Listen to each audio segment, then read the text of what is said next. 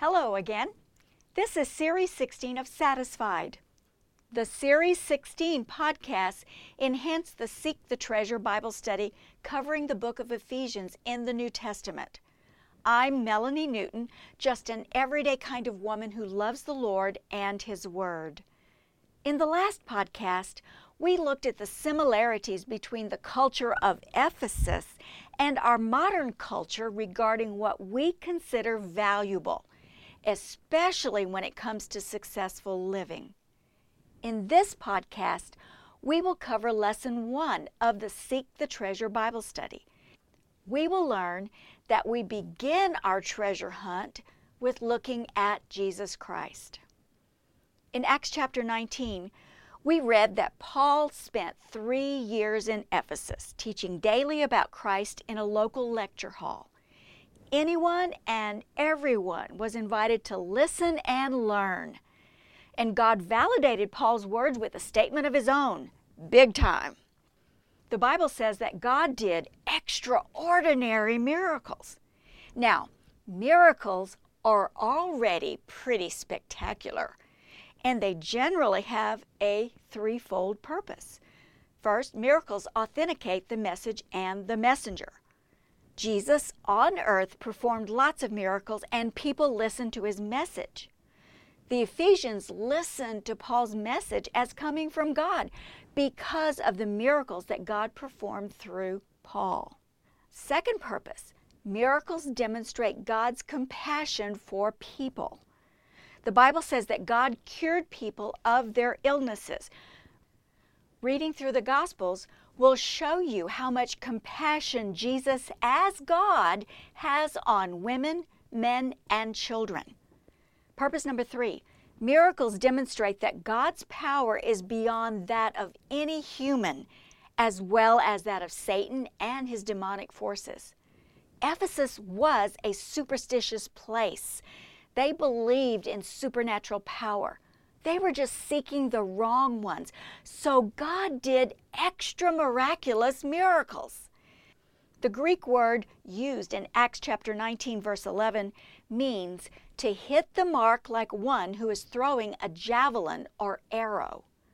God was targeting their need. I love that visual. God was saying, you Ephesians want spiritual power? I'll show you spiritual power. Extra miraculous miracles. He did things the evil spirits couldn't overcome or copy. God demonstrated to those superstitious, obsessed people that he was more powerful than their magicians and their other religious substitutes. He knew what they really needed, himself. You know what? Our powerful God knows how to hit the mark for your need as well, doesn't he? Whatever it is, whatever it takes, he'll do it. You can probably think of something in your life where he hit that mark. I certainly can. And God hits that mark for you and me, not just to get our attention, but to draw our attention to his Son, Jesus Christ. Christianity is Christ. It is not a lifestyle. It's not rules of conduct. It's not a society of people who are joined together by the sprinkling or covering of water. Christianity is a relationship with the Lord Jesus Christ, and Jesus invites every man, woman, and child into a close relationship with himself as brothers, sisters, and friends. But who is Jesus? The New Testament teaches that he is the Son of God who died for our sins and rose again so that we could have eternal life just by believing in him as the Savior. Jesus is fully God. Jesus claimed to be fully God and demonstrated it through his life and his words. That is clearly seen in the text of the first 4 books of the New Testament, which tell of Jesus' life on earth. Jesus not only claimed to be God, but he also claimed to be the answer to the needs of the human heart, as God would. Jesus consistently called God his Father. He declared his right to judge and said that he deserves the honor that belongs to God. The works he was doing could only be done by God. He clearly and boldly claimed his identity as the promised anointed one of God. He claimed to be the Son of Man who was also the Son of God. Those are all radical statements. Here's truth for you. All God's powers and attributes are in Jesus. There is nothing missing. There is nothing more of God that we can get apart from Jesus. In the New Testament, Jesus is called the Lord Jesus Christ. Christ is his title. It comes from the Greek word Christos, which translates the Hebrew title Messiah, meaning anointed one. According to Psalm 110, verse 1, the Messiah would sit at the right hand of God and be called Lord. Jesus claimed this for himself. Jesus is the Son of God who is Christ the Lord. Jesus is not just a good teacher. He claimed and demonstrated that he is fully God in human flesh. Jesus is fully human. We have a harder time wrapping our brains around that fact than we do believing he was God. Yet Jesus experienced the normal process of body development from a child to an adult man. He obeyed his parents and learned to live with at least 4 brothers and 2 sisters. We get that from Mark chapter 6. In his human body, Jesus felt hunger and thirst. Tears fell down his cheeks when his friends were hurting. He had the normal human response of anger against the stubborn hearts of the religious people who opposed him and were not teachable. During the last hours before his death, he experienced distress and pain and agony, just as you would. And because Jesus was fully human, he understands every single one of your heartaches. He experienced human life for more than 30 years. He gets your physical pain, your feelings of rejection, and your strained relationships. He gets your abuse, your grief, and your impatience because those were part of his life as well. Jesus looked upon the crowds of people with compassion. He not only felt their need, but also wanted to do something about it. And he did something. Jesus also demonstrated in his life on earth how much he loved and valued women. He taught them truth about God, forgave them for their sins, accepted them in his circle of followers, and gave new life to them after his resurrection. His care for them was so countercultural to what they had previously known. Women recognized that and responded with love for him and a desire to serve him. He does the same for you today. Jesus was fully human and lived as a human, but he did not sin. Why is that? It's because he lived in perfect love for God the Father, his Father. Because he loved God perfectly, he lived in perfect dependence on God the Father and perfect obedience. And he gave us a pattern to follow so that we can learn to love God and to depend upon him and obey him by faith too. Jesus was completely human while being completely God. None of us can really understand how this is, but we must accept it as truth.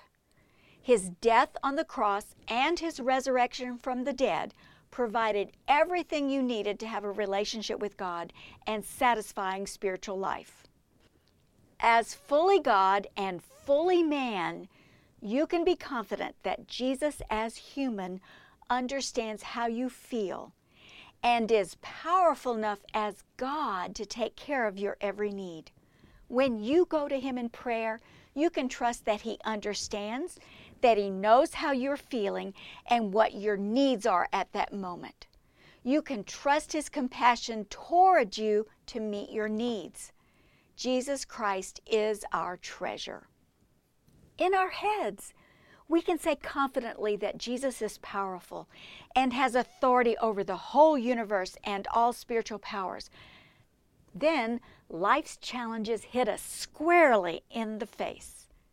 What happens when you get tired of waiting for him to answer your prayer? What happens when you don't see him rescuing you from a tough situation? What happens when He doesn't heal your disease, or your mom's injury, or your kid's cancer? When you lose confidence in God's power to manage whatever is burdening you, where are you tempted to turn? When Christians lose confidence in the one true God to meet our needs, we begin to rely on the aid of other powers, even subconsciously. We look for something that will work, such as formulas for success, religious experiences, and lucky practices. We see that happen in Ephesus in Acts chapter 19. Some Jewish magicians tried driving out evil spirits by saying, "In the name of Jesus, whom Paul preaches, I command you to come out." One day the evil spirit answered, "Jesus I know, and I know about Paul, but who are you?" What happened next was pretty ugly. Those verses tell us two things. First, demons are real and dangerous forces. And the second thing is, the spiritualism of the culture invaded even Judaism. Those Jews were sons of a Jewish chief priest. They were professional exorcists. What had they been using to drive out evil spirits? It must not have been based on faith in the true God and His power. Those Jews had turned to using an acceptable practice in their culture, speaking magical names that supposedly had power behind them. They thought all you had to do was use the right name. Let's try Jesus and Paul. This is really a very sad passage because it hits close to home. When Christians lose confidence in the one true God to meet our needs, we begin to rely on the aid of other powers, evidenced by what we do and say and post on Facebook and other social media. What picture do you post on social media, claiming that it is the answer for the day's stressful challenges? Do you ever do that? That's a substitute power. Do you do anything to avoid bad luck? Those are substitute powers. Did you know that most of our superstitions are rooted in a fear of evil spirits? Do you fear the number 13? You know, the 13th floor, Friday the 13th? Are you unconsciously afraid to walk under a ladder, break a mirror, open an umbrella inside, or see a black cat? Can you jinx the pitcher throwing a no-hitter in the 9th inning just by talking about it? No. What about things that guarantee good luck? Do you place a horseshoe over your door, knock on wood, or toss salt over your shoulder? None of that has any power. Go ahead and walk under a ladder, step on a crack, adopt a black cat, and plan a party on the 13th. Forget the horseshoe except for decoration.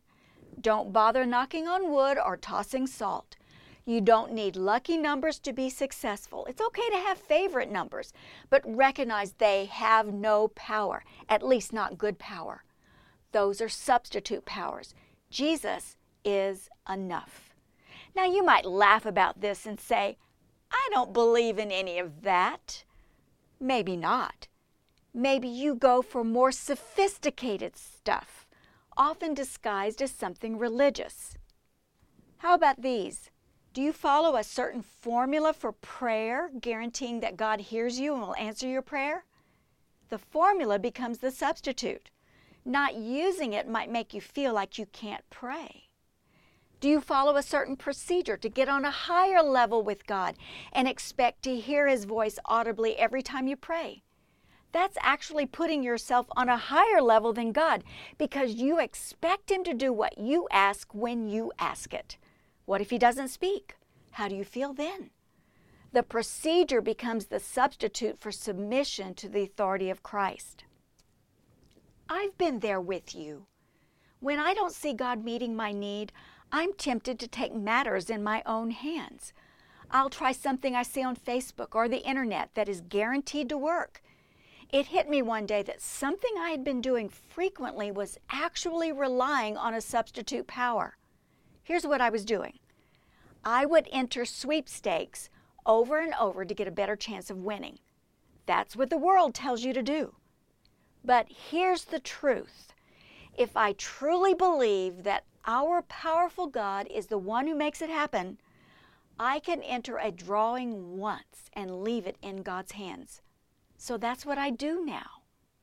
Dear listener, here's the warning for us.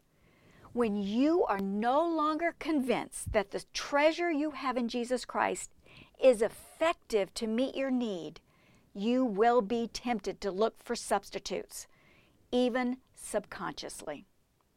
Can you now recognize any loss of confidence in the one true God to meet your needs? Have you relied upon the aid of other powers, such as mystical experiences or formulas to get your prayers answered? What should you do when you recognize those substitutes in your life? Remember what the Ephesians did? Acts chapter 19 says they burned it up. They deleted it from daily life. That sounds like a good response. They saw that the treasure they had in Jesus was more powerful than any of their substitutes. So they were willing to get rid of their substitutes and cling to their treasure in Christ alone. Paul wrote the letter called Ephesians only 7 years after that bonfire. He was sitting in prison, waiting for trial. Would anyone define his life as successful living? Probably not. But Paul was convinced that the treasure he had in Jesus Christ was more powerful and valuable than any substitute.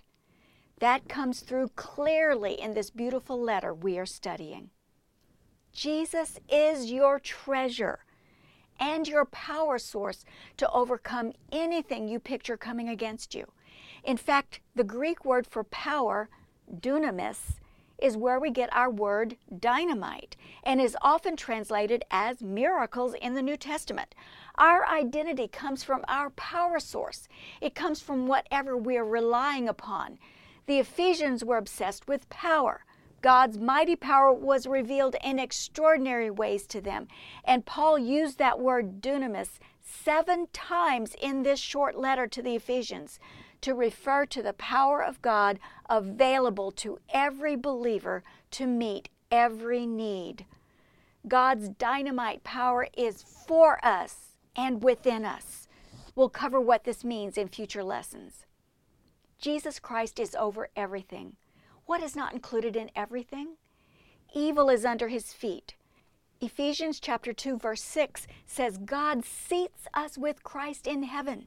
As we sit with him, evil is under our feet.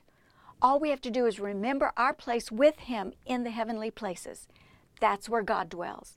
It's a place of power. Jesus has more power than anything you can picture coming against you. So, dear Christian, picture yourself sitting with Jesus in the heavenly realms, holding your treasure chest, containing all the wonderful blessings you get from him. It's not about something you do. It's something that has already been done and given to you by faith in Christ. You can rest in that and all the treasure that comes with it. That's the way to guarantee successful living, God's way of successful living. You can trust in that.